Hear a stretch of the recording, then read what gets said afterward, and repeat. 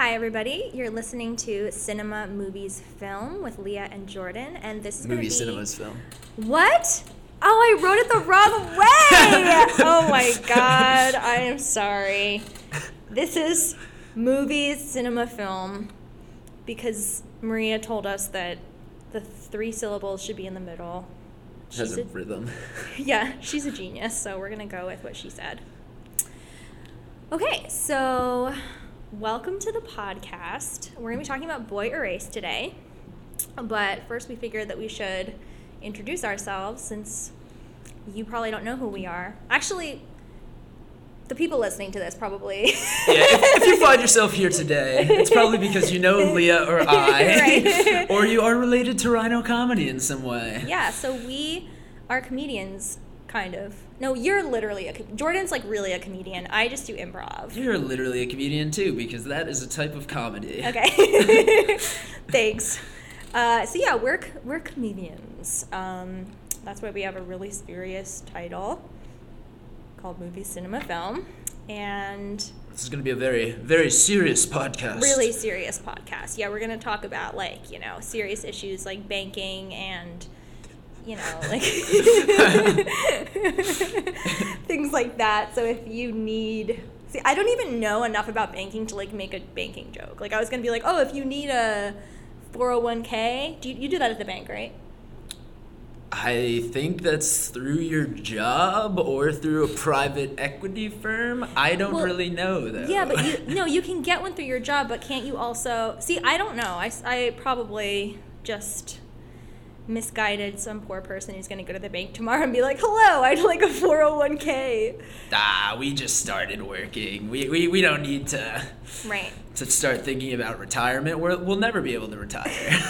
You shouldn't assume things about me, Jordan. Maybe I was put to work, in a sweatshop at age 7 in Montana. You don't know about my past. You're right. You're an enigma. Right. I have so many layers. Okay, so... we are going to introduce each other because, again, Maria taught us that. Maria founded Rhino Comedy, by the way. We're probably going to talk about her constantly because we're obsessed with her. She is a wonderful, wonderful woman and a very talented director and actor from what I've seen. And everything else that she does. So, we're going to introduce each other. So, I'm going to introduce you. Oh. So, this is Jordan Freed, right? That's how you say your last name? Correct. Okay. And Jordan is a stand-up comedian. He's also a director. Because we're making a Rhino movie, by the way.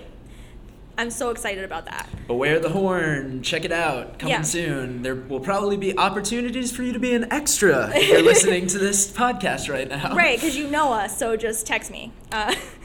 Anyway, so Jordan... Okay, so what I love about you is that you're so enthusiastic about comedy. You're not one of those comedians that's really serious. You know how everyone says, somebody like Will Ferrell, Lorne Michaels, these people are really serious in real life, and, if you tell a joke around them, they might not even really laugh or acknowledge it. You are the opposite of that. You come to rehearsal, and you're so ready to go, and, you're so happy just to be doing comedy. It doesn't matter that you're not doing it at, Madison Square Garden. You're just, so happy to do it, and that's really exciting to be around because I come here sometimes and I'm so tired from the day and I'm I can't even, I can't be funny right now, and then you come in and you're we do these warm-ups. If anyone out there hasn't done improv or any kind of comedy, usually you warm up beforehand just to kind of get the day off you and get excited, and you come into the warm-up and you're so loud and you're so you're jumping around, and it just... you don't want to be the person next to you who's oh, I'm tired, and it just, it's really, really cool. And you went to college, so congrats on that. Thanks. You went to Tulane, right? Correct. And you have a film degree? Digital media production. Digital media production. And English and management. Right. He can do it all, folks. Whatever you need, just, you probably know us, so just text him, and he'll be there for you. Fan mail also accepted. Right. And Jordan's going to be editing our podcast. He's an editor. He works for, maybe I shouldn't say the show, or do you you could say. I just can't spoil anything Right. publicly or privately. I don't ever spoil anything privately. Never. ITV, if you're listening. That would never happen. I never spoil anything because I believe in the magic Right. of reality TV. It is and magical. surprise. I mean, have you seen Teresa throw that table on Real Housewives? Like, that's magic. I have not seen it. Okay, well, you're missing out. Anyway. What else do I want to say about you? You're really nice. You always, ask me about my day and stuff. A lot of people don't care about stuff like that. No, seriously. A lot of people don't. And you look like Flynn Rider from Tangled. That's Jordan, Wow. everybody. I'm so flattered. All right. Leah Russo. That's me. She is a phenomenal actress. Aw, thanks. And an actress first and foremost, and More than a human being. were you telling me, or was somebody else saying that you prefer to perform as opposed to being in your normal life? Yeah, no, I mean, I love my normal life. I'm pretty okay now. I went through rough times in the past, and I feel like I'm good now. But I feel more comfortable playing a character because I feel like I know what the terms are. I know what the character would do, and I decide on it. And myself, I'm always I feel like I understand both sides of most issues. There are very few things that I'm you're 100% wrong and I'm 100% right. I feel like I'm pretty fair that way. I try to see someone else's side in a fight, so sometimes I'm maybe I do feel this other way. I don't know, but when I make strong choices as a character, I'm just no, this is me. This is this character, so it's easier.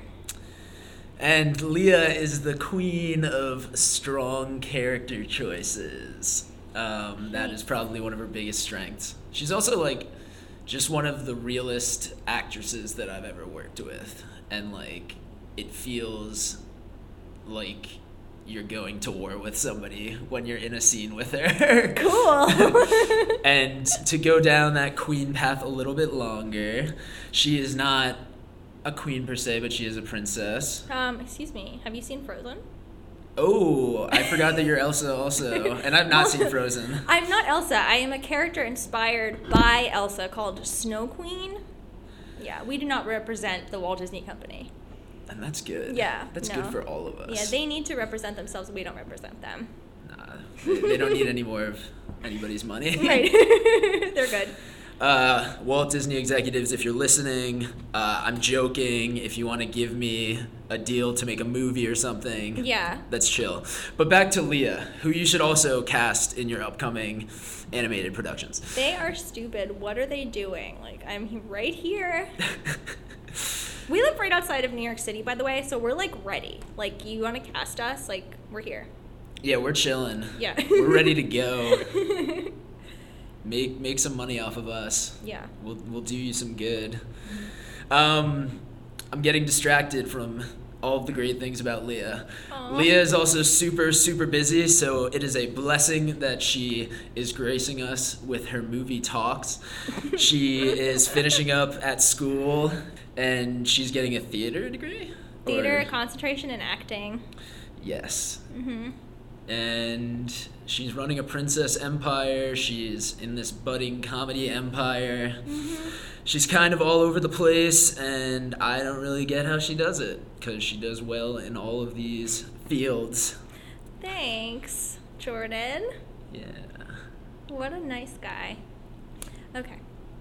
So, we thought maybe you could get to know us a little bit better through our movie taste. I don't really know your movie taste that much, to be honest. We've talked about movies. We've talked about movies enough that I knew that you would be good to do a podcast with, but I don't really know, I don't know your favorite things and everything. So I feel like we should start with favorite movies of all time.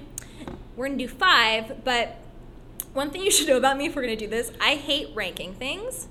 I feel such anxiety because I feel like it's definitive for some reason. Anyone cares what I say are the top 5 movies ever. So I just want to do 5 of my favorite movies. Same. Okay. I don't know, it literally doesn't matter and no one cares. But I just don't like doing that. And I also, here's another thing you should know. I pick my favorite movies based on my personal favorites, not technical merit. I think that's fair. So I get it, like Citizen Kane, like things like that are like technically so perfect, or like scripts that are like taught in class, you know what I mean? I totally get that, like how Jaws is like the perfect script. I get it. And that is one of my favorite movies, by the way, spoiler. I'm not going to mention that one this time, but of course it is. But I usually choose more based on like my own personal thing. I don't know about if you feel this way, but I feel like top is always supposed to be more Emotional? objective, and Yeah. favorite is more Yeah. emotional. Because there's so many movies where I'm like, yeah, like that, those people clearly knew what the fuck they were doing. It doesn't mean that I love the movie. Like Shape of Water could be called the top movie of the year, Yeah. but I don't think it was anybody's favorite movie of the year last year. I don't know. People were pretty hot on that movie. It wasn't my favorite movie of last year, but I think it's beautiful. I mean, I do too. didn't love it, but I love a lot of things about it. Like, I really like the poem. Is it a poem at the end? Yeah, I think Unable so. to perceive the shape of you, I find you Yeah. everywhere. Is that, oh, it's so beautiful. God. It was a magical film. Oh my God, when the creature's just standing in the cinema alone, like captivated by the screen. I'm like, me.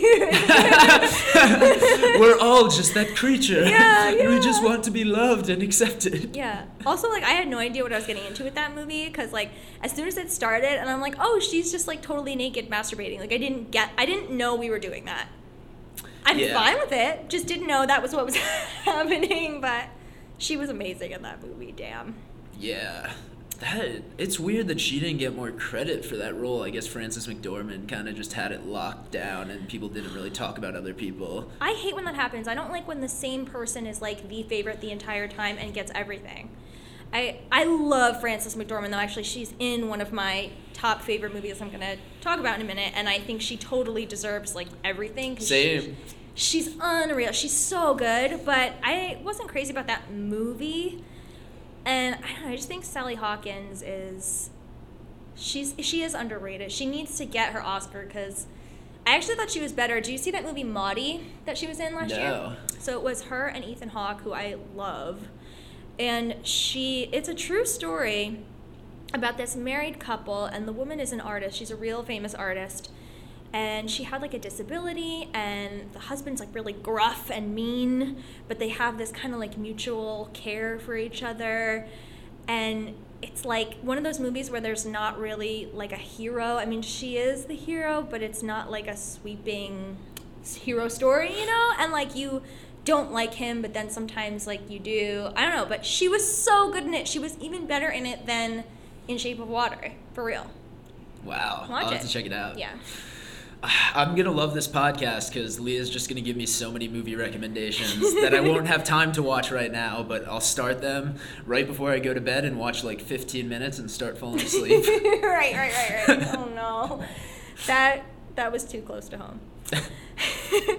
So why don't we, like, alternate? So why don't you Cool. give me one movie and then I'll go.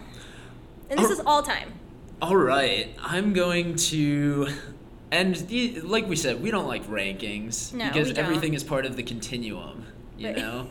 Like art follows other art and is influenced by art. Mm-hmm. And so I'm going to start with a relatively recent film in the grand scheme of things.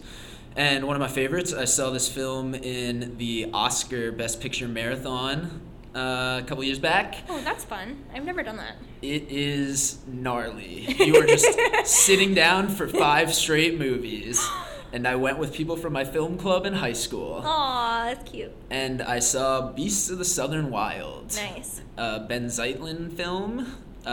Takes place in, like, very, very coastal Louisiana. That's basically going underwater. Mm.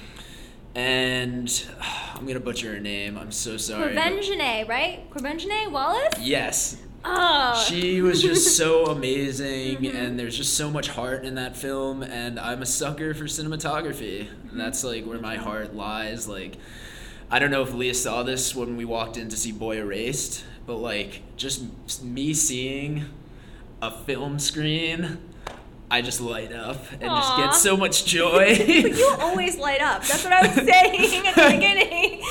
He's always in a good mood. I feel like it would be hard to like really piss you off or offend you. Yeah, you have to try pretty hard. I don't try to hate people. It's very good. Yeah, but I really liked that movie too, and I am obsessed, not in a bad way, not in a weird way, but with child actors. I love child actors. Yeah. I'm like fascinated by them. That film was just intense but very grounded.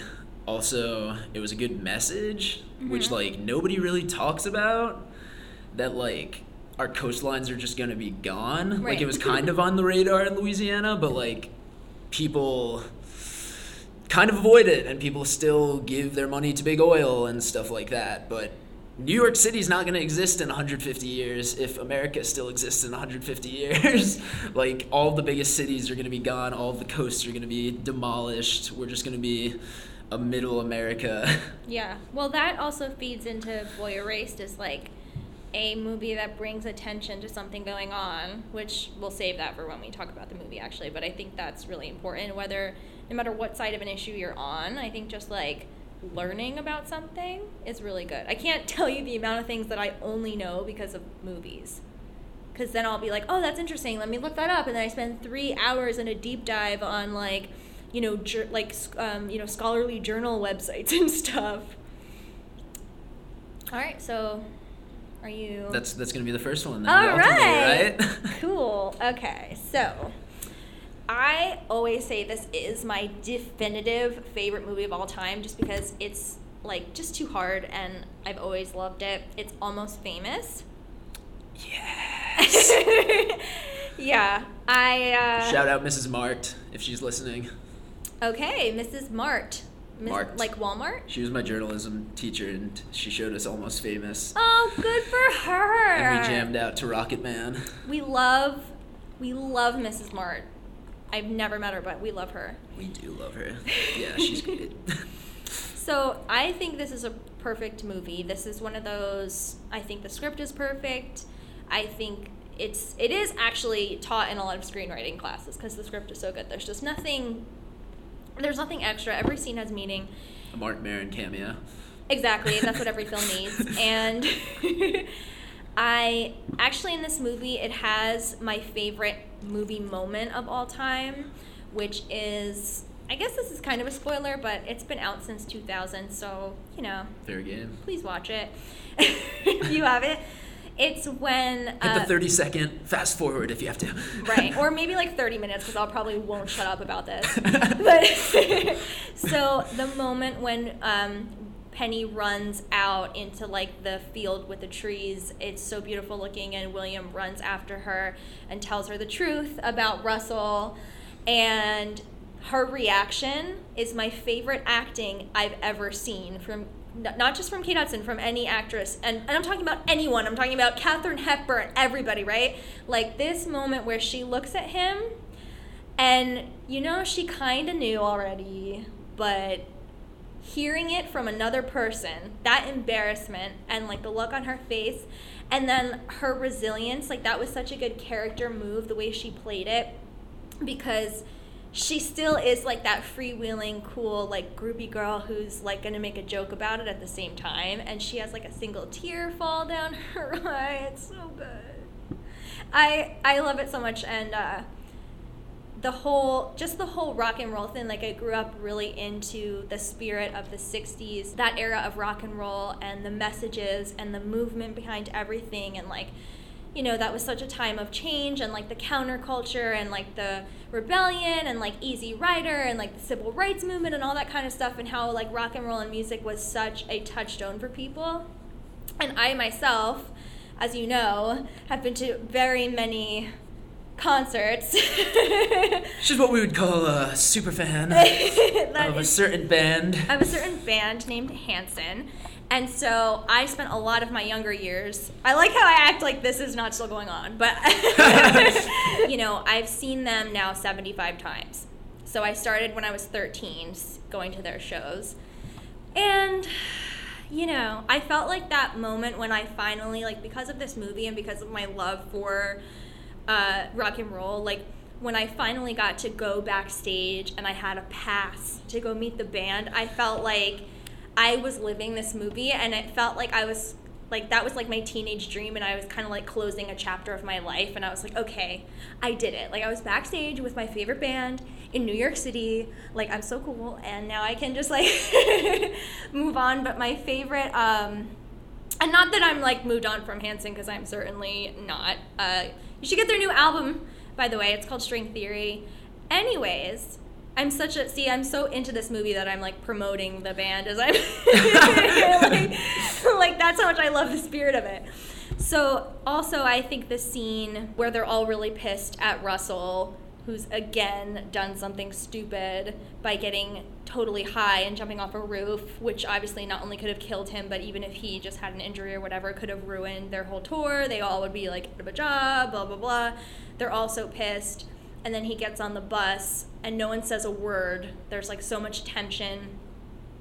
And Tiny Dancer comes on and they all slowly start singing together, and that's kind of what solves the problem and heals the issue. It's like, that's what music is for so many people. It's like, that was the perfect way. Instead of having a scene about it where they laid it out and talked about it, which they do talk about the power of music many times in the movie, but that, you know, in movies you're supposed to show rather than tell. So like that scene of showing how music can just help you and get rid of something that's bad, to put it very simply, to get rid of the bad and like put the good in, and they all sing together, and then she says to William says, I have to go home, and she goes, you are home. I felt that way so many times, like in the middle of Oklahoma, which is like where Hanson is from, so they have a lot of events there. Like, you know, to feel like you're home there when you are not. I'm from New Jersey, and I'm always like in New York or New Jersey, so like that's my home. It's like very true, you know, something that you like, art that you love can make anywhere feel like home, and I feel like that movie represents that feeling pretty much better than anything else. So thank you, Cameron Crowe, for that. What's our next movie, Jordan? All right, we're gonna go hot with one of my faves. Probably seen it most out of any film at this point, and I even took a class on it in college, and it is The Big Lebowski. Of course, because you're like straight and white and in your 20s. Like no, seriously, and 30s, I should say. Like, if you're straight and white and you're a man and you're in your 20s, 30s, or 40s, you love The Big Lebowski. That's true, right? That's true, but I feel like that discounts a little bit of the art of it. Like, I feel like it's like, yeah, it is bro culture. No, it's great. I love it. But I could never love it as much as a straight white man, though. I feel like. I think that's fair. Like, I guess the Julianne Moore character is really the only prominent woman in the film. Although Tara Reid is super funny. Tara Reid is great. I feel bad. She's gotten an unfair shake in this world, I feel like. Poor Tara Reid, if you're listening, come on the show, because we would love to have you. We want to do a full Sharknado episode, so. Yes. She was in that, right? Of course. Yeah. That is a Tara Reid original. She wrote, directed, produced, and she did the score. And that was wildly successful. Right. See, she's great. We love you, Tara. But I think that's like one of the greatest comedies of all time, if not the greatest comedy of all time. It just has such strong and grounded characters that I just get reminded of so often in my life. Like, anybody who knows me probably could see why I like the film, because I'm very dude-like in the fact that, I don't know, I'm pretty go with the flow when it comes to things. You could have totally been cast in that movie. That's like, man, that's a mistake that you were not of age at that time. I know. I'm kind of pissed because Matthew McConaughey is getting cast in a film that's like supposed to be the new Big Lebowski kind of. You could totally play like his son. Oh my god, I can't believe I've never thought of this before. Wait, you have to do like a Matthew McConaughey character in a scene. Whoa. And then it's like, I'm siblings of Timothée Chalamet. He was his son in Interstellar, right? Oh my god. Please do do that, Jordan. Oh my god, but you should literally be his son in the improv scene. Don't be like him. Be his son. I would love to. Oh god. But yeah, John Goodman, amazing. Philip Seymour Hoffman, the GOAT. I love Philip so much. And Jeff Bridges. He's just that character is just Iconic. transcendent. Yeah, iconic. Totally. My favorite line is I used to say this all the time when I was like 18 is well, that's just like your opinion, man. Yes. Yeah. And I want that robe. I could just drink White Russians and wear a robe and sunglasses. Smoke joints for Well, the rest of my life and be pretty happy. You used to have that hair. Yes. If it's coming anyone back. is interested in Jordan, by the way, you're still single, right? Correct. Okay, Jordan's single. Well, he is, but if you're single, check out Jordan's Facebook because you can see some totally sweet pictures of your long-haired past. All of this could be yours one day when I grow it back. Right. Yeah, so that's all I have to say about The Big Lebowski. Spoiler alert, that's not going to be my only Coen Brothers film in here. I fucking love the Coen Brothers. I'm excited to see which other one because I have my top favorite Coen Brothers movie, which probably isn't hard to guess. I think you already teased it. Did I? I think so. I would love to hear what yours is. Cool. All right, so the other movie I'm going to mention is Paper Moon. Have you seen it? No. Ah! You need to see it. Oh my gosh. Okay, so this movie. This is the sound of me adding it to my list. Thank you. Wow, that was so convincing. Oh gosh. So this movie is from '73, I believe. It's a Peter Bogdanovich, who I love, movie, and it's about this orphan little girl played by Tatum O'Neal who won the Academy Award at age 10. She is still the youngest person ever to win an Academy Award. And I believe she is still the youngest. I think like Anna Paquin was like a few months older than her or something. So I think she's still the youngest. But she gives, in my opinion, one of the best performances ever by anyone, never mind a child. I think she totally 100% deserved the Oscar. It's her and her real father, Ryan O'Neal. And he's also fantastic in it. And she's an orphan and he is a con artist. Well, I don't want to give too much away about what their relationship may or may not be, but they have a sort of like scrappy, kind of like father-daughter, but also like partners because she kind of starts to learn the cons and stuff that he does. And their banter in between each other is brilliant. The entire movie is great. It was shot in black and white. There's a lot of... The cinematography is just brilliant. You'll immediately, as a digital media major, you'll be like, oh, this hits all the major points of like the good shit that you're supposed to do. Like Peter Bogdanovich was obviously very inspired by old Hollywood. It's set in the 30s and it came out in the 70s and it just feels so authentic. And like I said, for Tatum O'Neal to be able to do what she did, I don't even understand it, but she's so perfect. And I think the movie, there's like, it's so hard to get into without like giving everything away, but it really has so many elements of old Hollywood movies, but it has also that authentic 70s film feel. You know how like the shift from old Hollywood to like new Hollywood is like, well, everything in the 70s was more realistic and more like stripped down, whereas old Hollywood was more about like the over-the-top glamour and Laurence Olivier and all that kind of stuff. It's really good, and it just really tells a great story about two people that happen to come together and how they relate to each other. And it has awesome buttons, like it has an awesome like callback at the end, and I just like I could watch it 100,000 times. I'm done. For my next film, I am going to go with some Tarantino. Of course. But what do you think I'm going to say? What do I think you're going to say? You know what's funny about him? Is that he doesn't have one of those movies that everyone's like, oh, that's the shitty one. Yeah. Like, he has, of course, like, people are more obsessed with Pulp Fiction probably than anything else, but I don't think there's anything that's like the bad one. So I don't know. I'm gonna go with Jackie Brown. Awesome. De Niro. And it is such a fantastic movie. She's and Pam Grier. Superstar Pam Grier killed it. Carries that film. And then the like bit parts from Robert De Niro and Samuel L. Jackson are so fucking funny. And it's just a very like winding story, and every character just fits together so well, and I feel like Tarantino's most complete film that actually has a story that's followable right. and like makes sense. Like I guess the other ones are more winding and play with different devices. You know, I haven't seen it in so many years. I'm interested to see like what you mean by most complete film. That's a intriguing comment.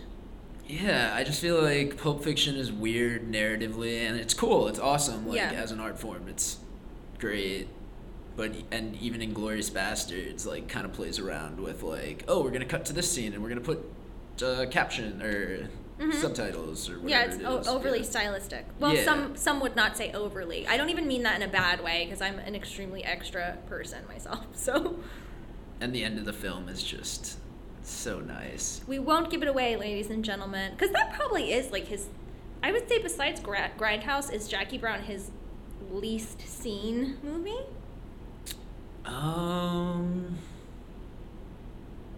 And by that I mean Death Proof. Probably. Because he didn't direct the other one; he just directed Death Proof, right? Or was probably. Did he do 4 Rooms? What is the deal with 4 Rooms? It has like Tim Robbins. I honestly don't there's know. Witches. No. Am I thinking of something else? Yeah, 4 Rooms had like it was like one of those movies that has like a ton of celebrities. It's like an ensemble, but it more is like, oh, it has all these really famous people. Like it has Madonna in it, but it's not actually like well written. I stopped watching it, so that's probably his least watched film, along with Grindhouse, Death Proof, whatever. Because Planet Terror is Rodriguez, right? Yes. Okay. All right. Is it my turn again? Yes, it is. Okay, so I'm going to talk about a movie that for some reason gets a lot of flack. It's one of those films that has the people who love and adore it, like myself, and then it has people that just make fun of it so much. And I'm hoping that it'll come around over the years. It'll again be praised and adored. But the movie is Garden State. I love that film. You do? Yay! Oh my god, I'm so happy I don't have to deal with some bullshit right now, because I hate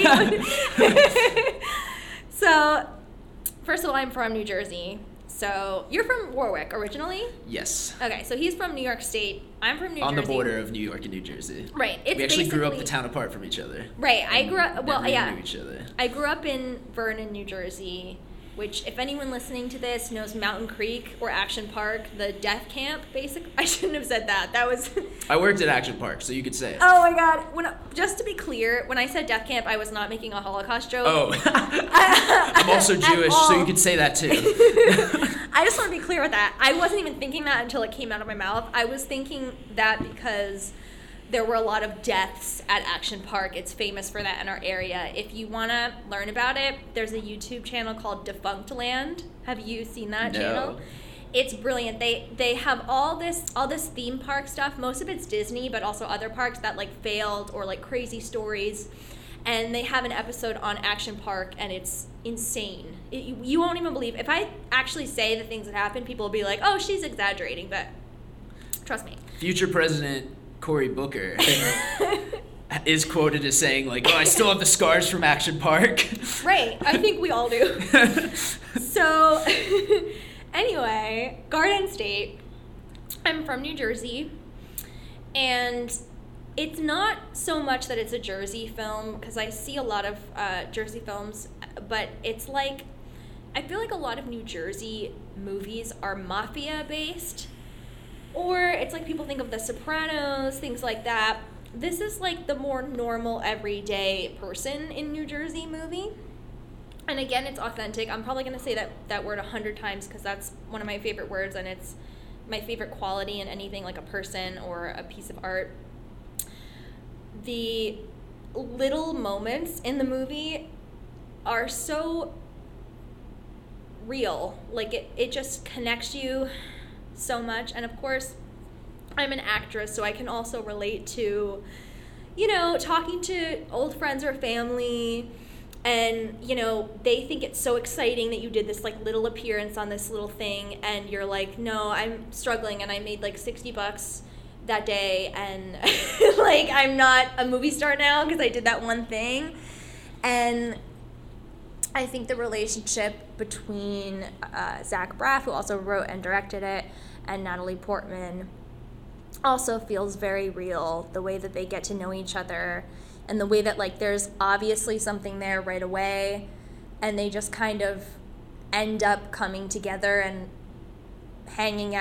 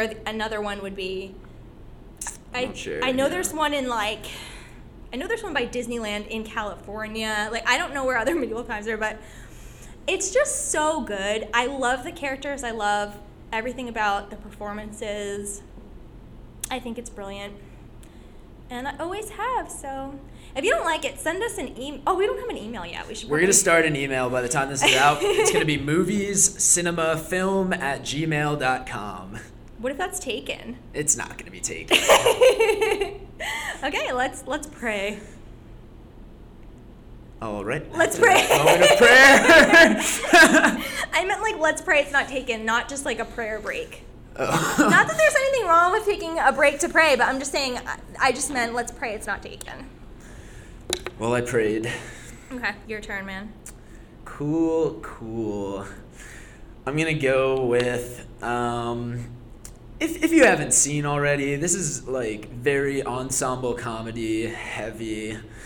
So let's go with my favorite HBO repeat film that I've watched every time it comes on TV. Awesome. We're going back to the Coens. It is Burn After Reading. Okay. Oh my God, I saw that for the first time like this year. And I thought I wish Brad Pitt would do that more often. Like be funny and weird, like play a weirdo. Oh my God, that was great. Him and Frances McDormand together, are you kidding me? That was brilliant. I think the John Malkovich, Frances McDormand, Brad Pitt, George Clooney. Oh, Clooney's so good. Comedic combo is just so underrated. Like, not that many people talk about that film. And I laughed so hard. And it's just like, for people who like improv, they really just heighten, and all of the characters are just so, like, they have such strong points of view, and everything just makes too much sense in the film. It's so well written. Like, I could watch Brad Pitt play a dimwit all day, but he's just such a loving dimwit, and he plays it so well, and his friendship with Frances McDormand's character is just so cute. And her haircut. And her haircut is amazing. Little things like that I really love in movies. Like I said, details. Yes, and just like the way that everybody's insecurities are just brought out to the forefront. I think like I relate to all of those characters differently. But it's just like this feeling of getting replaced and this feeling of like being inadequate for the people in your life and the people that you love not loving you back, which I feel like is so relatable. It sucks. And Osborne Cox, like John Malkovich, one of like the best traditional actors, I feel like, that we have right now. It's just such a funny part. It's really good. Yeah, I recommend that. I remember when it came out, it was kind of a big deal. But yeah, it's not one of those ones people are always commiserating about. But we are. If you hear us, Joel and Ethan, come on the show. We're here at Rhino Comedy in Severn, New York. We appreciate you guys and all that you do. So much. Is it my turn? Yeah. Ooh, okay. So I'm going to go with, so many I could go with here. I'm going to go with Eternal Sunshine of the Spotless Mind. Yes. Probably my favorite romance movie because I love anything that's different. So my favorite romance movie would never be like The Notebook, although I think that movie kind of gets an unfair shake, but that's another episode. Great film. You love it? Yeah, it's a very good film. That's awesome. Yeah. Okay. So Eternal Sunshine, for a while I couldn't even watch it, like, because I had to like be prepared to watch it. It was one of those things where I loved it so much, that if I wasn't in the right place, like I couldn't even watch it.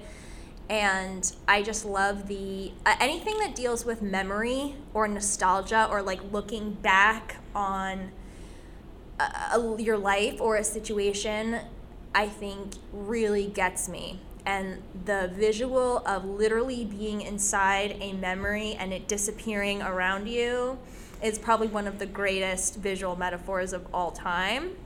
Especially, like when she's literally getting pulled away out into the darkness and stuff like that is just beautiful because that's what happens, right? It's like you're in you're living in a moment with someone and then someday like they're not there anymore, And again, the performances are just of course the idea of just there's this place that can erase a person, that's just a brilliant idea. Charlie Kaufman is definitely one of my favorite screenwriters. Also, I love how they take like a fantasy that you would have after a breakup. Like, what if I could just erase this person from my head and it just flips it? Yeah. And make you be like, wait, I don't want to erase it from my head. What? And like his line of like when he literally is screaming like, no, I want to stop it. I want to turn it off. Like, oh my God. He's so good. He's so amazing. He should have won an Oscar for that movie as well as Man on the Moon. He's one of my all-time, even if he never did comedy ever. Say he wasn't even Jim Carrey, he was just a dramatic actor. He's so amazing.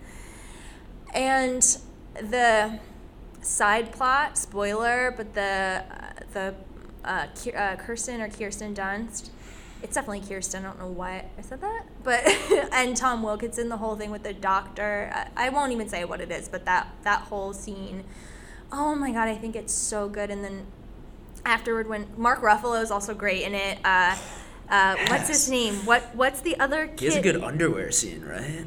I mean, yeah. Good job, Mark. He's so sexy. Let's just get that out in the open.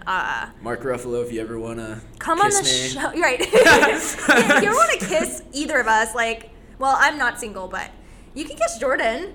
Yeah. I'm sure your boyfriend would understand if Mark Ruffalo wanted to kiss you. He'd be like, it's the Hulk. What am I going to do? No, I don't want to kiss anybody except my boyfriend. Just saying. Anyway, what was I going to say? What's his name? Elijah Wood is so great in it. Everybody is so amazing. And the scene where Mary is her name, she goes over to Mark's character and she's like asking like what it was like did you ever suspect that we were together, and like how did I look and all that stuff. It's so good. I hate it because I love it so much. Like, I hate that I didn't make it. Yeah. What else do I want to say about it? It's just, I love the dialogue. I love the dialogue of being in a memory. They both know that they're in a memory, and then sometimes it's like Clementine doesn't really know, and then she figures it out. And that scene where they're at the house in Montauk, and it just plays out as the normal memory, and then they both start to talk being aware that it's a memory. The way that's structured, like, who could mentally even do that? And she keeps like, she's like just she's still in the original memory, and then they start having a conversation, and he says, I don't remember the exact line, but he was like, she goes, was it something I said? And then he talks about like how he felt in that moment, but they're back in the moment, and then like the water's rushing in. It's so good. You can't see Jordan, but he's like about to die thinking. I watched it relatively recently. Me too. Did you watch that live stream? No. So they had like, I don't even know what it was, but they had a Facebook live stream of the movie, and it was just like any other Facebook live thing where everybody's on it and like commenting. So it was really cool because it was like all these people just talking about the movie while it was on, and it was like really interactive, like fun experience. Yeah, I love that movie so much. Ugh. I hate to do this, but we're going to take a quick break. It's going to be very quick. Peace. See you in a sec. All right, we're back. Thanks for waiting so long, guys. Yeah, you stuck with us. We're on to our final movies. Yay. In our ranking of 5 of our faves. Yep, and it's your turn, but I have some bad news first. I think that moviecinema@gmail.com is taken, so please do not email us. Really? It's taken? Because I tried to, I sent an email to that account, and I just wrote hi, and it didn't get returned as like, oh, that's not an email. So that means it's a Gmail already. What? No! Wait, we're gonna do it right. Well, I'll do it while Leah's telling hers, so that we don't waste time. Yeah. But we'll definitely find out. It's your turn though, isn't it? Yeah, it is my turn. Okay. If we're going in order, like now we restarted everything because we checked out for a second. I am gonna go with this is a tough one. This last one, you know, I have a longer list than 5, so I'm going to have to narrow it down, and I am going to go with what's not like the others. I can see all of them. We'll go with they're all great. Oh, except for there's one on there I don't really like that much. Oh, interesting. I'm gonna go with The Prestige. Okay, that's the one I don't really like. Why don't you like it? Because I don't like. What Because aspect of it? I'm You love not- David Bowie. I do love David Bowie. Those moments are flawless, as is everything he has graced his presence with. However, I don't love the movie as a whole. I'm not a huge, please don't like just delete this podcast, but I'm not a huge Christopher Nolan fan in general. I think that's a fair thing to feel. Okay, cool. And I don't like the end of the movie. I don't like the twist, and I don't like the way that they explain it. I think, as I said before, like, I mean, this rule is broken all the time because I love Kevin Smith, and Kevin Smith is a big time, like, he tells instead of shows. His movies are very dialogue heavy, and I love him to death. And not all of his movies, but most of his movies. And this movie, I don't like the way that they explain the twist. I feel like the way they go through it and talk you through it, I'm like, yeah, I got it. Thanks. Like, I got it. I'm good. But I think the cinematography is beautiful, and obviously the costumes and David Bowie. Yeah, my take on the film, I feel like we have different feelings about the ending. Okay. I really enjoyed the ending. Yeah. My boyfriend also loves that movie and is like just bewildered that I don't like it. One thing that I love is when the film, when the form matches, the content, kind of with Inside Llewyn Davis, where you kind of get the vibes that at the end it's just a record and it just repeats, kind of. That's my favorite Coen Brothers movie. How did you know? Because it's a classic. It's I like love a it so modern much. classic. I literally used to watch that movie every day, literally every day. But anyways, please, I want to hear more about your Prestige thoughts. Oh, and I love the fact that this film about these competing magicians and kind of deception and magic brings you to the end of the film, and they pull off this ridiculous magic trick that you have no idea how they got to it until it's explained at the end. Yeah. And I don't know. I watched it for a film class, and I did a lot of papers and stuff on it, so I got kind of deep into it, and the sound is amazing. Christopher Nolan always has really good sound, which I'm assuming that's not something that people look for specifically with film, but just Dunkirk, that. Oh yeah. And obviously that is next level. Yeah. And yeah, it's another one where it's that's such a complete film. There's not going to be another film that's like it. I don't know if a magician film could be as good as it. You might disagree if there's already a magician film that's... Well, do you remember when that movie came out? That other movie came out around the same time, The Illusionist with Edward Norton? Yes. Was that better? I think I liked it better at the time, but I barely remember it at all. I honestly, I haven't watched The Prestige in so long that I should probably give it another try. I would definitely be open to that. And I won't put you through any more talk of this horrific film. No, I love when people have a different opinion of me, because I feel like I could learn something and maybe see it in a way that, I didn't see it before. So is it my last movie? It is your final film. Okay, so this movie, oh my god.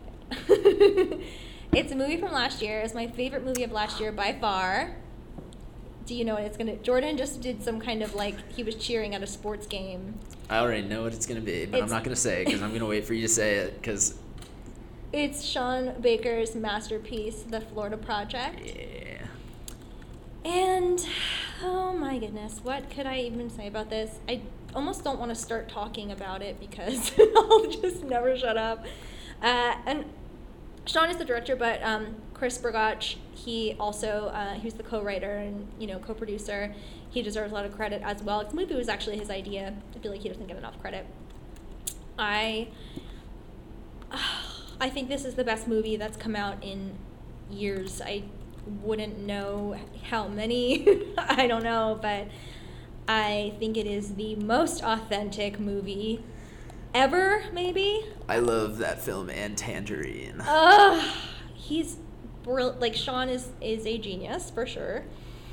The way that everything is portrayed in this film, from shooting at the children's level, I think was one of the most brilliant moves I've seen in a very long time. I feel like the movie gave such an authentic, again, feeling of what it actually felt like to be a kid, and not in a heavy-handed way, just by the cinematography, like all the running around and like being dirty and sweaty because you've been playing all day with your friends, and like maybe you get into some trouble, and you know, then you have like your family drama going on too, and you're trying to deal with that, and like you just want to have fun but you can't because like real life is seeping into it. And I can't even talk about it because I can't capture in words how I actually feel about it. Like, I love it so much more than I can say, and I think that this ties into what I was saying before, because besides Tatum O'Neal, I think that Brooklyn Prince gives the best performance of a child in history. So she's like my favorite actress now. It's like Brooklyn Prince and then Meryl Streep. I mean, actually Goldie Hawn is my all-time favorite actress, but Brooklyn is up there because, girl, I don't know how she did what she did, but she's one of the best actresses that's ever lived. And it's such a like complex story with what's going on, like the dynamics in that film. Yeah, I just love the perspectives. I love the things they captured, the sunsets, the rainbow, the colors of everything, the purple of the building, the, you know, giant orange for Orange World, that feeling of, I don't know if you've been to that area that the movie is set in Orlando, or is it Orlando or is it Lake Buena Vista? But that area, some suburb close enough to I love the go to the theme parks.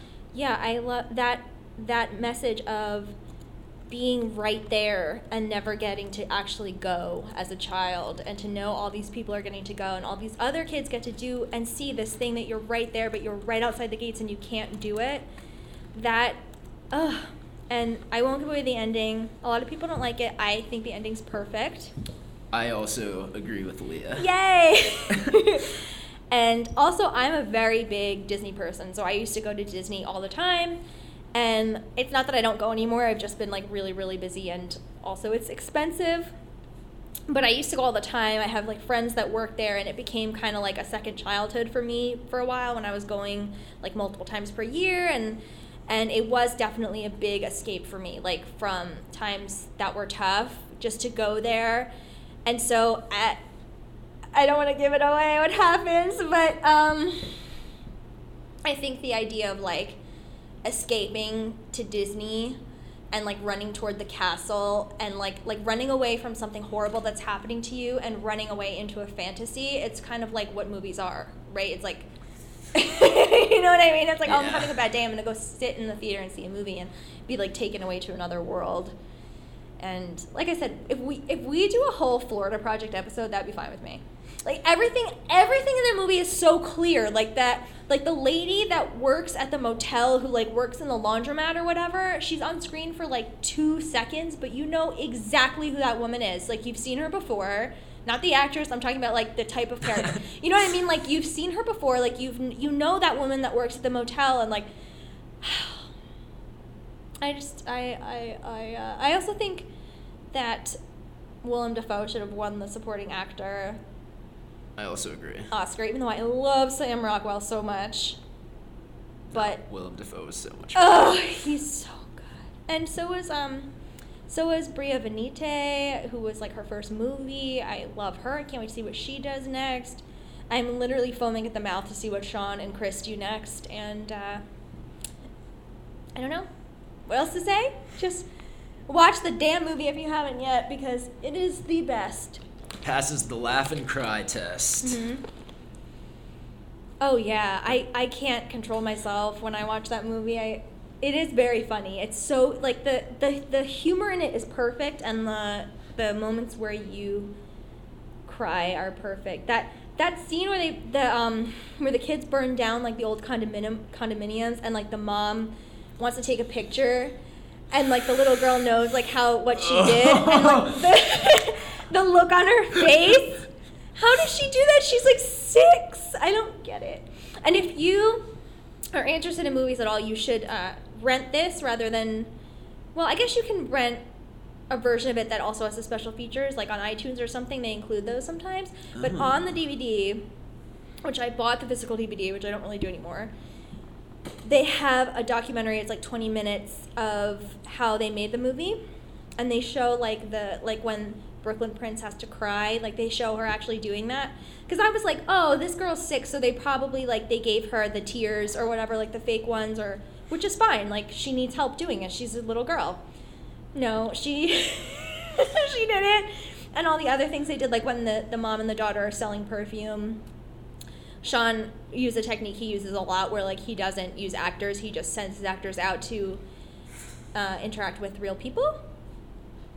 So watch that. Like even if you not interested in the movie, just watch how they made it. What?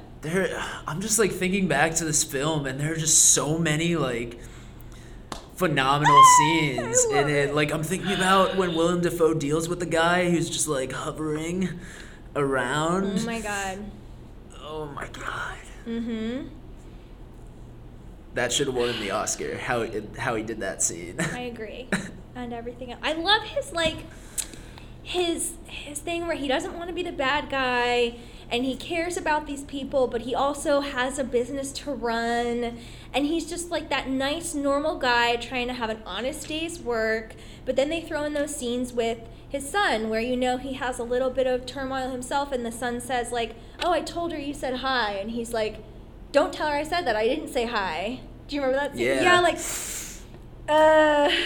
I also like losing a friendship because your parents fight. Oh my god, like, that's everything, right? Heartbreaking. That happens all the time. That was so real. And oh my gosh, when her name's Mooney, I love that name. When she says to her friend, she's like, "You're my best friend, and I don't know if I'm gonna see you anymore." Oh god. That movie literally captured me from the second it comes on, and it's just the two kids. It's Mooney and Scooty, it's Mooney and Scooty, and they're just like sitting against the purple wall, and like they're just like being silly and being kids and playing. As soon as I saw that, I was like, oh, I completely get what that is, like what they are and what they're doing and like what this day is. And then the other kid is like running down the street and he's like screaming their names. It really makes you feel like when you were a kid. And I didn't grow up anywhere near Orlando. I grew up in New Jersey. My parents were nowhere near as loose with me as Haley is with Mooney or any of these kids' parents are. Like my parents would never just let me run around. But I had friends that lived in another community and their parents were more like that. And so when I was with them, they would like just run around the whole neighborhood. They would like go hang out with older kids, and they would like play manhunt at night. And I was like, whoa, like this is crazy. Like you can just run down the street, like what? And that feeling of roaming around and just being like little and wanting to have fun and have an adventure, it was really captured in this movie. And it's about obviously like, and then the whole title, like the Florida Project was Walt's named for Walt Disney World, but he couldn't call it Walt Disney World because he knew the price of the land would skyrocket as soon as somebody heard that it was Walt Disney trying to buy it. So he called it the Florida Project, and then it also obviously is like it's the projects, like it's the projects of Florida, right? Like it's just so good. Sean, if you're listening, come on the show because I will just make you uncomfortable with compliments. I think we're in the golden age of film.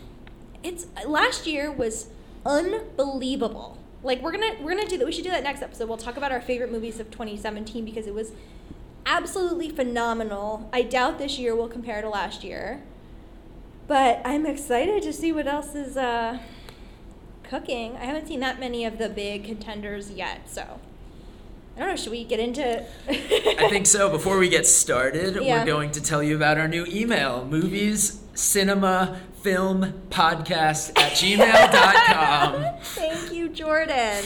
So if you guys want us to watch any films coming up, if you have any films that you want us to talk about, if you want us to go down a certain path in our podcast, Or in life, if you want us to put your name in an improv scene. Here Yes, at Rhino, we we would do do that. shows every Saturday, and every Friday we have open mic here in Suffern. You can go to rhinocomedy.com, and we will put your name in a scene if you want, or if you just need to get something off your chest. Like, we're here for you. Email us. Leah is a great listener and gives great advice. I do? Yeah. Thank you. Oh my god, that's so nice. Yeah. Cool. So I guess we should get into it.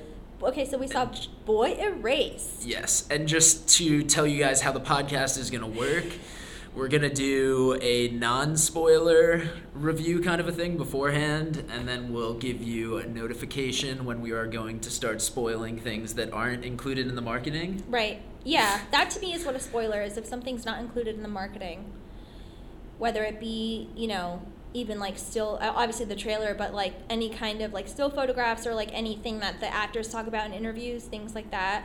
Because I actually hate trailers. I feel like they give away too much. So the spoiler portion will be like a shorter kind of just general thing, and then we'll really get into it. And we'll also like I was gonna say watermark. We'll put the timestamps. Yes. Because Jordan's gonna edit it. He is a professional editor in the television industry, so he knows what he's doing, and then we'll timestamp everything. So, okay, so we're gonna do like a lead-in. So how did you hear about this film? Like, what did you know about this movie before you saw it? So I'm big into reading like film blogs and stuff like that, just going on film websites. Follow a lot of people on Twitter who talk about film. And when you went onto like early sites that were talking about the festival circuit and talking about like early Oscar contenders, this one came up in the conversation a lot. So I figured I was going to have to see it eventually. This was at Telluride, right? I think so. I guess I can check it because I have stuff up in front of me. I think it was, and I think it was kind of like mixed, right? Yeah, it's like 7 on IMDb, and it premiered at... Does it even say? Oh, should I vamp? We ate so much bread earlier. Maria bought so much bread. We had rehearsal today. We have rehearsal every Sunday. And we had a show last night. Our team is called the Mutts. We're actually, we're not the newest anymore. Now we have a third team. Me and Jordan are on 2 teams. We're on the Mutts, which is regular improv comedy. And then we have a musical improv troupe called Duly Noted. And there's also the first ever Rhino improv team, the Rhinos, who are just geniuses. They also have a show once a month. And you're good. Okay. That's well, you were right. I was right? Yeah, Telluride. Oh, how I love to hear that. Telluride, bitch. Hey, the people that do Telluride, if you want to send me and Jordan there. Any film festivals. Right. I guess we get press passes now that we're film press. Of course, yeah, we are 100% press. Even if it's just like the Queen's Film Festival, like we'll go. We'll be there. The Astoria Film Festival, like we're ready. Like ideally, we're gonna start interviewing like all the biggest directors, all the big name actors. Please, and we'll Sean feature Baker. those on here. So if you guys have any connects to any of the people we're talking about, just give them a ring. Spielberg, just and we're active. Like we're available to act. So. Yeah. And do comedy gigs and whatnot. Right. Okay. So, anything else about what your impression was before you saw it? Because I think that feeds a lot into what you end up feeling about the movie. I'm also a sucker for gay films and like those stories. Mm-hmm. I feel like they tend to be good, and they're important stories to be told right now. Like queer cinema in general. Yeah. So I was definitely just intrigued by this film. Also, I still haven't watched Manchester by the Sea, but Lucas Hedges is seemingly one of the great young actors right now, and Nicole Kidman always perfect. Is amazing. Yeah. So I was like, why not? Why not? What brought you upon this? Well, I'm totally addicted to movies, as you could probably tell. We're doing a podcast about them.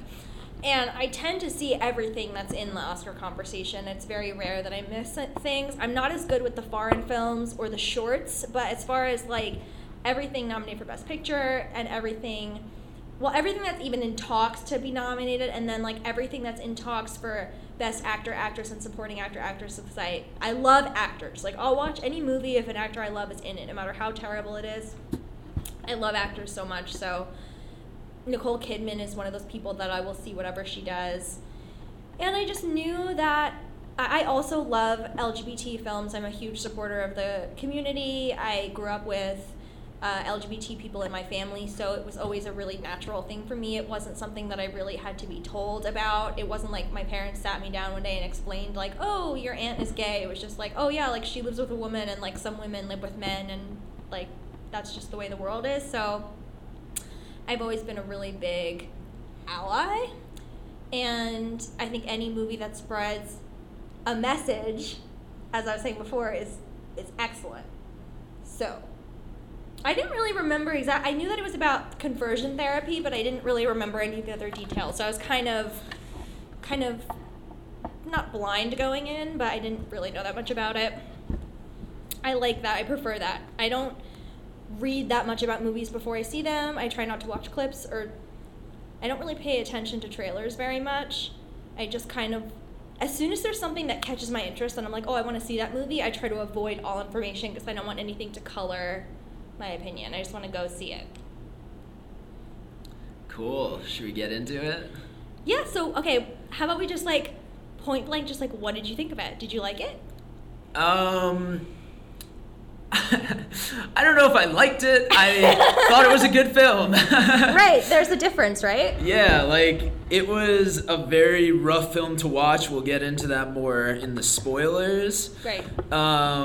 But it was definitely tough to watch at times, and I did not expect my emotions to feel that way. Like, I felt like my heart was beating for the entire film, like, very quickly. Like, oh my god, like, there's this tension here that... Just, like, the editing, it had very tight editing, which also made you just follow everybody's words so closely. I enjoyed the editing a lot. I thought the non-linear way that it was presented, I thought really worked. At first, I didn't get it, which is weird because I'm such a non-linear movie person. Like, I love that. But at first I was like, what is the timeline of this? Like, oh, is he in school, or is he in the conversion place? Like, is he there on the weekends? Does he go there, like, after school and they take all this? Like, I was like, what's going on? So that's not a spoiler, but if you go into the movie, that's one thing I probably would have preferred to know right off the bat. But I actually really like how they presented that. I thought the editing was really good. I wasn't crazy about the score. Yeah, they play the song that they play in the trailer so much, and it's like overly cheesy, that song. It does not fit very well. I like the song, but the score itself, I felt didn't really suit the movie. I mean, I don't know. I just felt like it was a little schmaltzy. Yeah, I agree. It, like, when you guys see the film, if you haven't seen it already, which we do want you to see the films before you listen to the podcast, but, well, you could just listen to this little part and then stop it before the spoilers. That's also true. Yeah.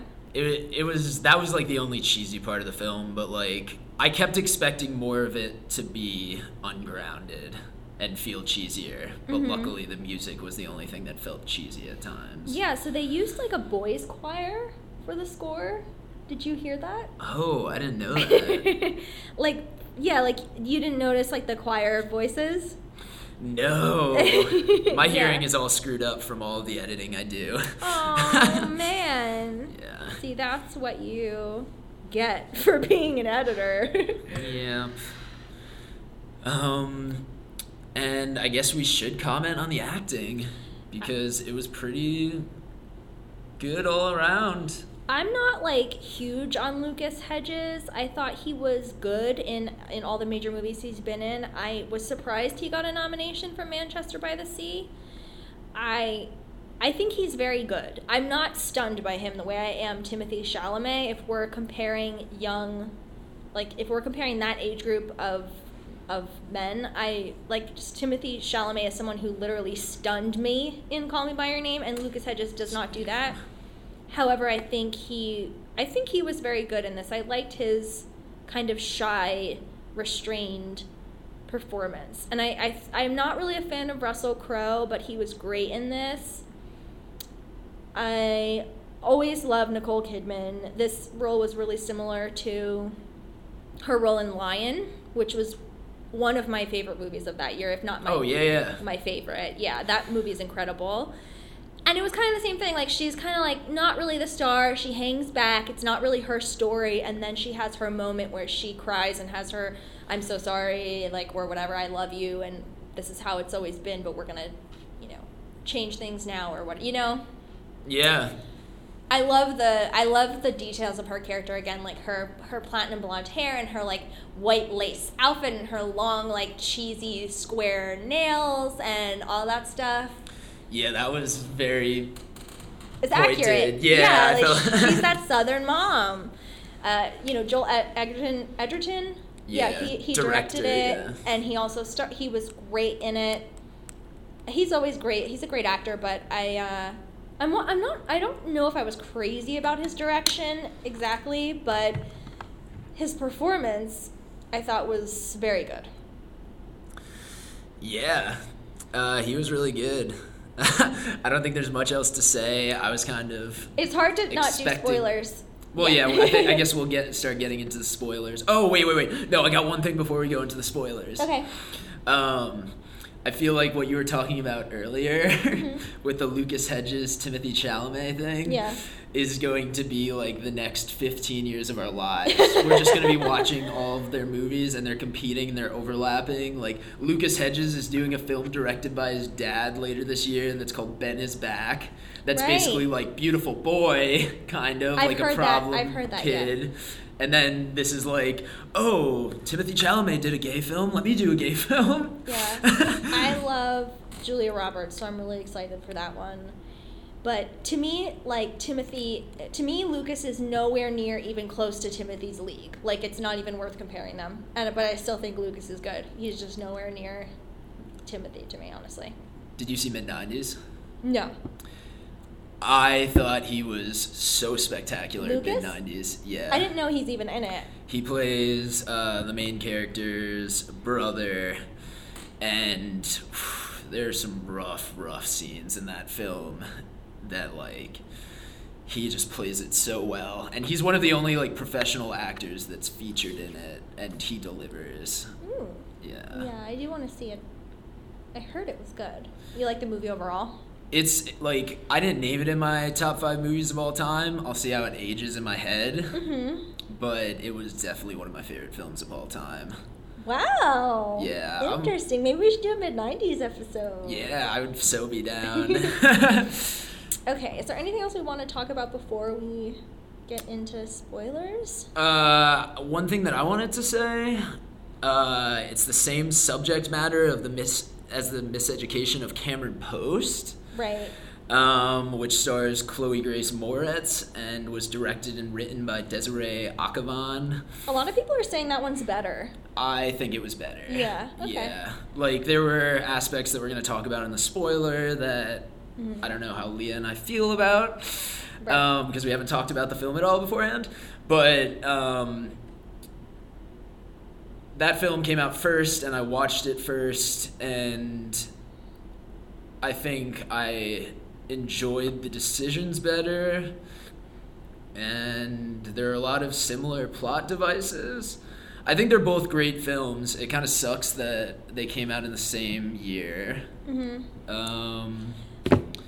But they both show a very terrible thing that's happening to queer teens in the country. Right. Still, to this day, there are conversion therapy centers. That we decided not to talk about the movie before we got we got to recording. But the one thing I did say to you was I was so shocked because at the end of the movie they have one of those things that they do where they have text on the screen explaining, like, kind of like a postscript. And it said that 36 states, 36 in 2018, allow conversion therapy for minors. And it just made me sick. And if you are listening to this and you are LGBT or you are anything that's considered different, as long as you're not hurting anyone, like intentionally, you're fine. Don't worry about it. You're great. We love you. Come on the show. I mean, it's just like, to me, part of me didn't even want to see this because I'm just like, I feel like I try to have tolerance for so many things, but I have such little patience for anyone who thinks being gay is wrong at all. Like, it's the most natural thing in the world. Like, the same way that I just am naturally straight and I never decided to be straight. I just one day was like, oh, I like that boy.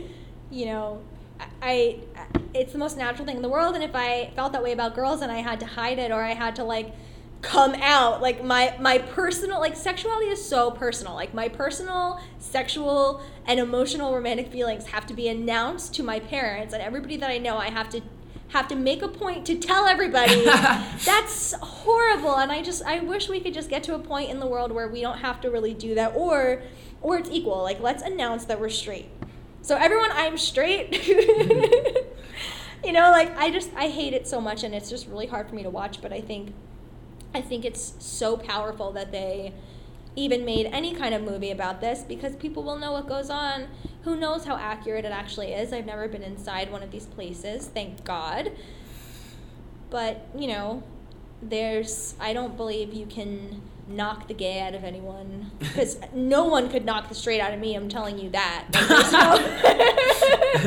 You know, it's like, Jesus, we're all just human beings, and there's so much fucked up stuff that goes on. Why do you have to be such an asshole about somebody, what they do in their own life? Just get out of here. So that's my rant, and I'm just happy this movie exists, even if it wasn't my favorite movie. Yeah, and I'm like bisexual, so I feel like I like these movies because it shows like the history and like went on with this, and I'm not somebody who's really faced oppression for my sexuality, especially since I've been coming into it more, probably. Yeah. And figuring it out more, like, in my past few years.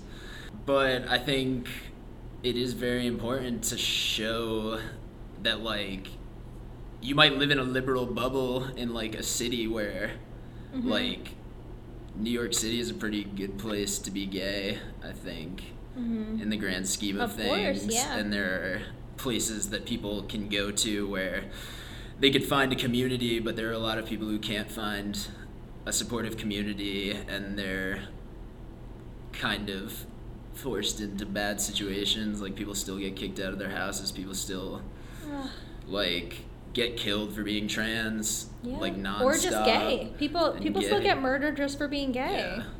It's just, it absolutely kills me to think of, like, a gay kid in, say, Alabama or something. Yeah. I just want to rescue you. I'm so sorry. There's nothing wrong with you. If you're listening, you're great. Well, you might be an asshole, but totally not because you're gay. Yeah, but it's good that these stories are being told. It's kind of like the natural progression, I feel like, because like we had the Brokeback Mountain phase where it was like, you have to fight these feelings. Like, and what you were just saying about how this is a good place to be bi or gay, it is, but I actually have a really good friend who is an actor, and he is an incredible actor. I will not name him, but we were talking about Brokeback Mountain, and he was like, I don't need to see that. And I was like, oh, I didn't even realize at all that you felt weird about people that are gay, because there's gay people all around us, it's theater, and he never treats them in any, bad way, so I would have no idea. And I think how you treat people is really important. I know there's a lot of people that are not okay with homosexuality, but they still treat homosexuals in a kind way because they aren't gonna, like, go out of their way to hurt somebody. They're just personally not okay with it. And I don't know if that's him, but I was just shocked. I was like, well, just based on the fact that you're an actor, like, you have to see that movie because the two lead performances are so fantastic. It doesn't even have anything to do with the theme. Just watch the performances. And he was like, I just don't need to. And I was like, oh, why? Like, what's wrong? Oh, it's such a beautiful film. Everybody should watch that film. Like, and it is, like, weird because, like, when you think about the greater, like, messaging of the film, like, I don't know. It's, like, it's not, like, the best message. Like, it's a good message, but it's also kind of like he goes, but I guess that's like the tragedy of it. Yeah, that scene where he smells the jacket or the shirt. Oh my god. Because that's one thing I love about my boyfriend. I tell him constantly is like, you smell so good. Like, he doesn't smell like anyone else in the world. It's his regular smell. It's not like his shampoo or like he doesn't wear cologne. It's just the way he smells. And so that movie came out long before I even, met him and smelled him. But like that, I mean, if he died, I would not be able to even like go near anything that like I would like just pass out every time I smelled like his clothes or something. That scene is just so good. Such a beautiful movie. And it's one of the only things we get to watch of Heath Ledger. Damn. It's rough, man. He fucking ruled. Did you see that documentary, I Am Heath Ledger? I think it was something I turned on late at night. I feel like I need to watch it. It's so good. There's so much footage of him, like, before he was famous and personal footage and stuff. And they really have people who knew him interviewed. It's not, like, an unofficial biography or whatever. It's really true. And how much Michelle Williams stuff is in there? She didn't accept an interview, but you know who did?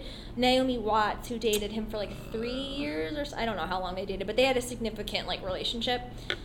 And did you see the part where his friend talks about Heath accepting the Joker role? No. Oh my gosh, it's so good. So it's like one of his best friends, I think, and he said that Heath had come to him and said like, hey, guess what, I'm gonna play the Joker.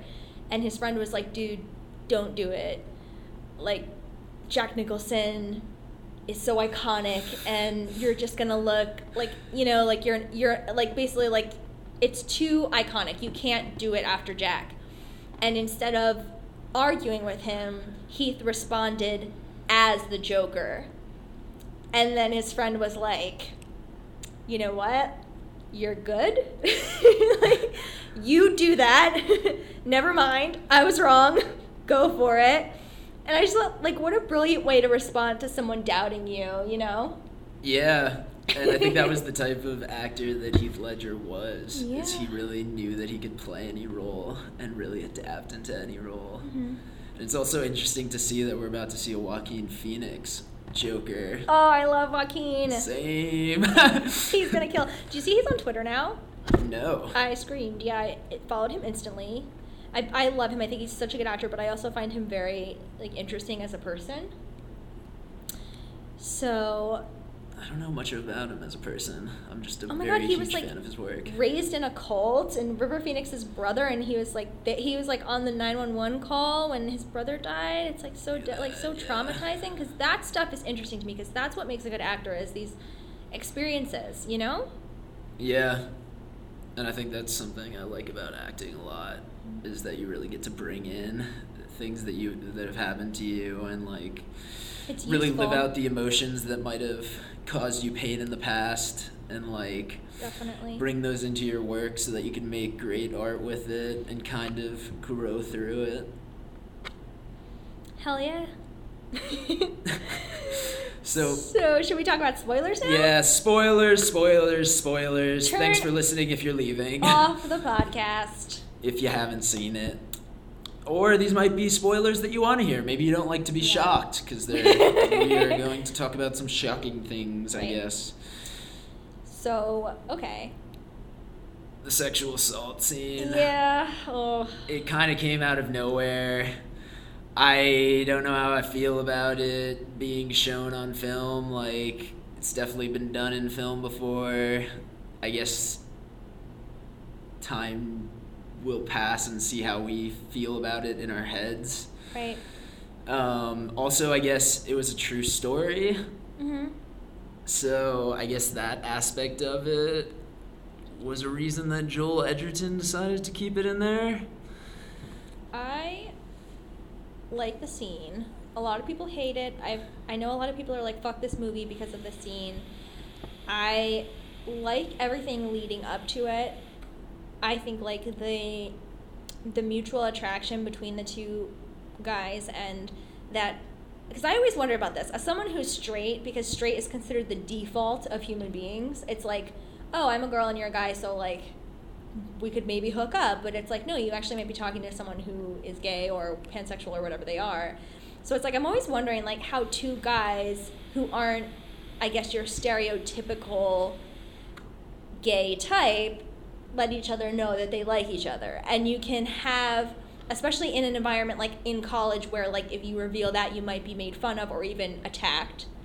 So I like the way that they portrayed the mutual, like, oh, like, I kind of like him, I find him attractive, those shots that they just showed of them looking at each other, and the way that they make you kind of think, oh, this is so great, he's gonna, like, find a guy that he can be with. Yeah, and that was heartbreaking. yeah, like, oh, and he's really cute, and oh, they'll be so cute together, and oh my god, like, they're playing video games, that's so cute, and oh shit, he's sleeping over, like, that I feel like is a big cue, you know what I mean? Like, if you're with someone who you're attracted to, but you haven't actually said that, if you're like, oh, like, do you want to stay over? You know what I mean? Yeah. And you haven't kissed yet or anything, it's like, you know, you could be saying, do you want to stay over because I want to have sex right now? And then that build up of you getting really excited for him, and then it's really tough. It's really heartbreaking. I like the way that everything leading up to it was shot too, how they show Jared in bed and how he kind of, like, reaches out and says, like, hey, like, oh, you can't sleep and everything, and, like, they just hold on him. They don't show the boy in the top bunk, and then they show him like jump off the top bunk.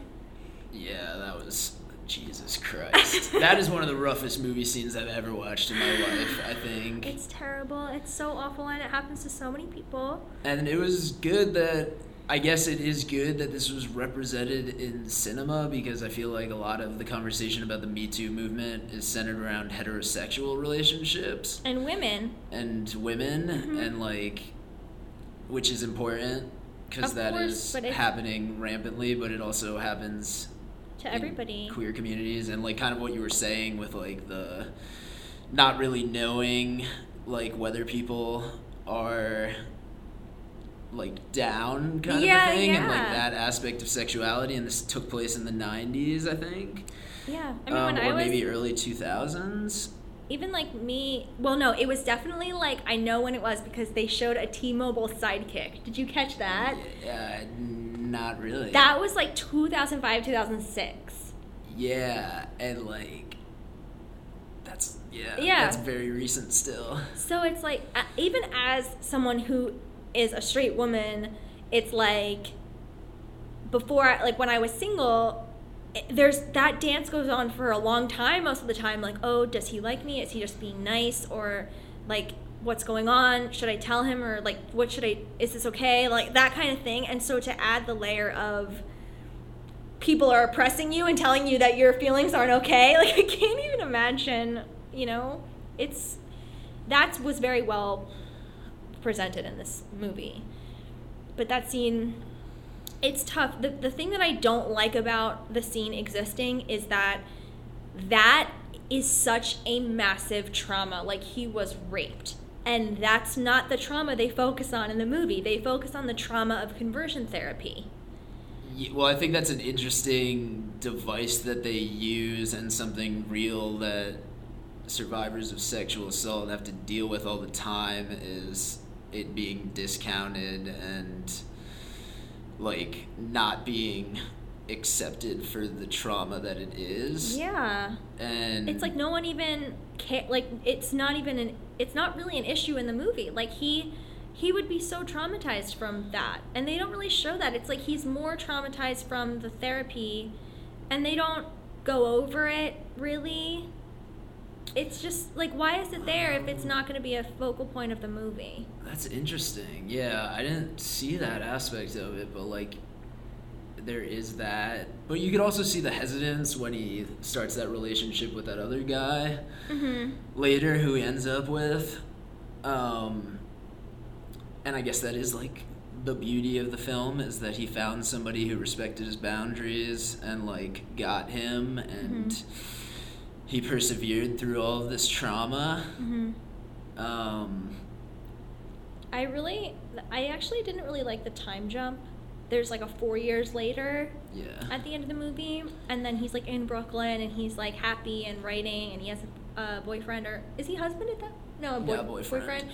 And I'm like, okay, well, I want to see like how that I want to see the journey from I was raped, I was forced into conversion therapy, my mom came to save me, and then I bonded with her. I want to see that journey.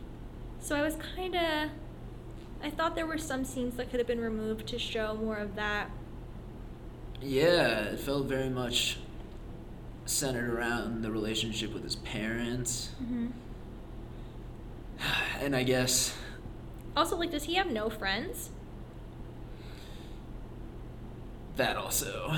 Because he had the girlfriend. But did he have friends? Because first of all, he's a pretty... Besides being gay, everything about him was pretty, like, normal and average. They didn't show a lot of his interests, or like that bothered me too, because I'm like, okay, well, who is he? Like, I don't like when characters are just like, well, this person's gay. Yeah. You know what I mean? Like, oh, like, is he super into art, or is he super into sports, or is he a musician, or they tried to put in the running thing. Oh, he but that runs. felt very heavy-handed. Oh, right, big deal. He runs. Like, okay. But that's a metaphor. yeah, he's been running away from his feelings his whole life. Yeah, and yeah. then finally he gets to stop running and just gets to write about them professionally. Yeah. It's like, well, does he not have friends because he isolates himself because he's ashamed, because he was taught that being gay is wrong, so he's ashamed of himself? But he has a girlfriend, like, so he bonded with her somehow, or does he just have a girlfriend because he thinks he's supposed to have a girlfriend because he's a boy? Like, I don't know. And I also wonder if that's, like, part of the point of the film, is that because of his family not accepting him, he just, like, missed out on so many other joys and, like, had all these insecurities that kind of forced him out of, like, being able to just do things. Like, obviously after that trauma, it was probably hard for him to, like, oh my God, be active and do things and trust people again. Of course. Yeah,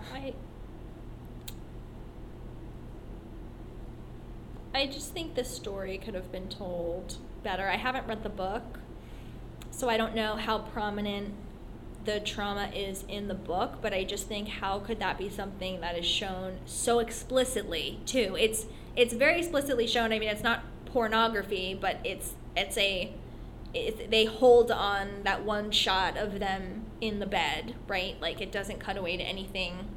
And that was also another thing with the editing. Mm-hmm. Was every cut was so quick besides that scene. Like, that was the longest scene you had to watch in the whole film. Yeah. And it felt long. Did you see Disobedience, by the way? Oh, no. Wait. It's about the Jewish Orthodox community. Oh, that came out recently, right? It was like April, No, May. I didn't watch that, but I want to. Yeah, that's another very good LGBT movie about, oppressing gay people and the very, very harmful effect that has on human beings. Can everyone just, like, be cool, man? Like, I can't deal with this anymore. Just let people be who they want to be. Thank you. I love Disobedience, by the way. I recommend it. Cool. I'm going to check that out for sure. Mm-hmm. All right, so, I don't know. Should we have some kind of, like, wrap-up? Oops, I just dropped something. Should we have some kind of wrap-up, like, where we do... I don't really like rating things by stars. I don't enjoy that. And I don't enjoy thumbs up, thumbs down. Should we just say, like, do we recommend this movie or not? Yeah, I'd say we recommend... Yeah, do you want to do that? Excuse me, sir. Do not speak for me. Yeah, I recommend the movie. I guess. I don't think you have to rush out and see it. I think it's going to be very hard for some people to watch. I think if you have experienced sexual assault, this particular scene is a major trigger. Major. Yeah. I haven't experienced that, and it was very hard to watch. I can't imagine someone who has actually been through it. And I don't know what what are they supposed to do? Like, should they have had a trigger warning before the film? Like, I feel like No, I don't believe in trigger warnings. Really, I don't really like that. I think like the world is rated NC-17 and no one's checking your ID. So like, I don't know. I also feel like that film is gonna fuck up a lot of people. Yeah, I don't want people to be feeling that way, but I also feel like if we put trigger warnings on everything, it's like people are never gonna be able to. Like, it's like keeping people too much in a cocoon. I feel like, I don't know. I think it's more just like letting people know ahead of time that it's coming. Yeah. Or that it might do, like. Yeah, because I had no ready idea. for it. I had no idea. Me neither. And I read a lot of film stuff. Yeah. Well, I don't, like I said, I don't think anyone needs to really rush out and see this, but I think it's so important for people that are ignorant to see this. And I myself, I feel like I know a lot about LGBT issues. Like I said, I am very much an ally, but I did not know 36 states. I think that's absolutely pathetic, and I'm ashamed to live in a country that has 36 states that allow this bullshit. Yeah, like, it's very timely. Like, everybody should see it for that reason, minus what we were just talking about, just because our vice president believes in this therapy and people want Trump out of there and he's being investigated right now, but this is who takes the lead afterwards. Mm-hmm. And I don't think people notice this aspect of the whole situation enough, because everybody's just like, Trump is so bad, but like all of the Republicans who tried to force that ideology down people's throats are bad. And I think that's something that we need to keep on the radar, especially if we're in more right. Did you see places. That Viceland show with Ellen Page where she travels around fighting for gay rights? I watched like one episode, but not enough. So good. Yeah. She confronted Ted Cruz, like, to his face. And I was like, I love you, Juno. She is. Juno was one of my almost. I love Juno. Juno is so good, man. Juno's another one where some people are like, that hipster bullshit, and I'm like, no, that movie. Did you see Tully? Yeah. That's Diablo Cody too, right? I know. Well, it's the same writer and director. It's Jason Reitman. Yeah. You saw it? Yeah, I did. It was really good. I liked it too. Charlize Theron is like my idol. She's so, like, she's one of those actresses that's so stunningly gorgeous, and she could have just like done those kind of like glamour parts, but instead she's like such a badass. She like gained 50 pounds. Like, do you know how hard 50 pounds is to lose? And now she looks so good again. I'm like, girl. And honestly, I prefer her looking tired and fat. Not that, I mean, she didn't even really look fat. Like, she wasn't, I'm not saying she was like fat, but, you know, heavier than she was normally. Yeah. That I prefer her looking like that because it's so real. It's like so authentic. But it's Fight Club for women. So on that note, do you have any last words about Boy Erased? Nah, I think we got a lot out. Yeah. It's a pretty intense film. We're going to hopefully not be doing dark films like this. All the time. Since it is the Rhino Comedy Podcast Network. But so, yeah, man. It's definitely going to be Boy nominated Erased. for something come Oscar season. Nicole Kidman, come on the show because we love you. Oh, God, you're the best. You are the best. And don't erase people. That's my message. Thank you guys so much for listening. So thank you so much for listening, and stay cool.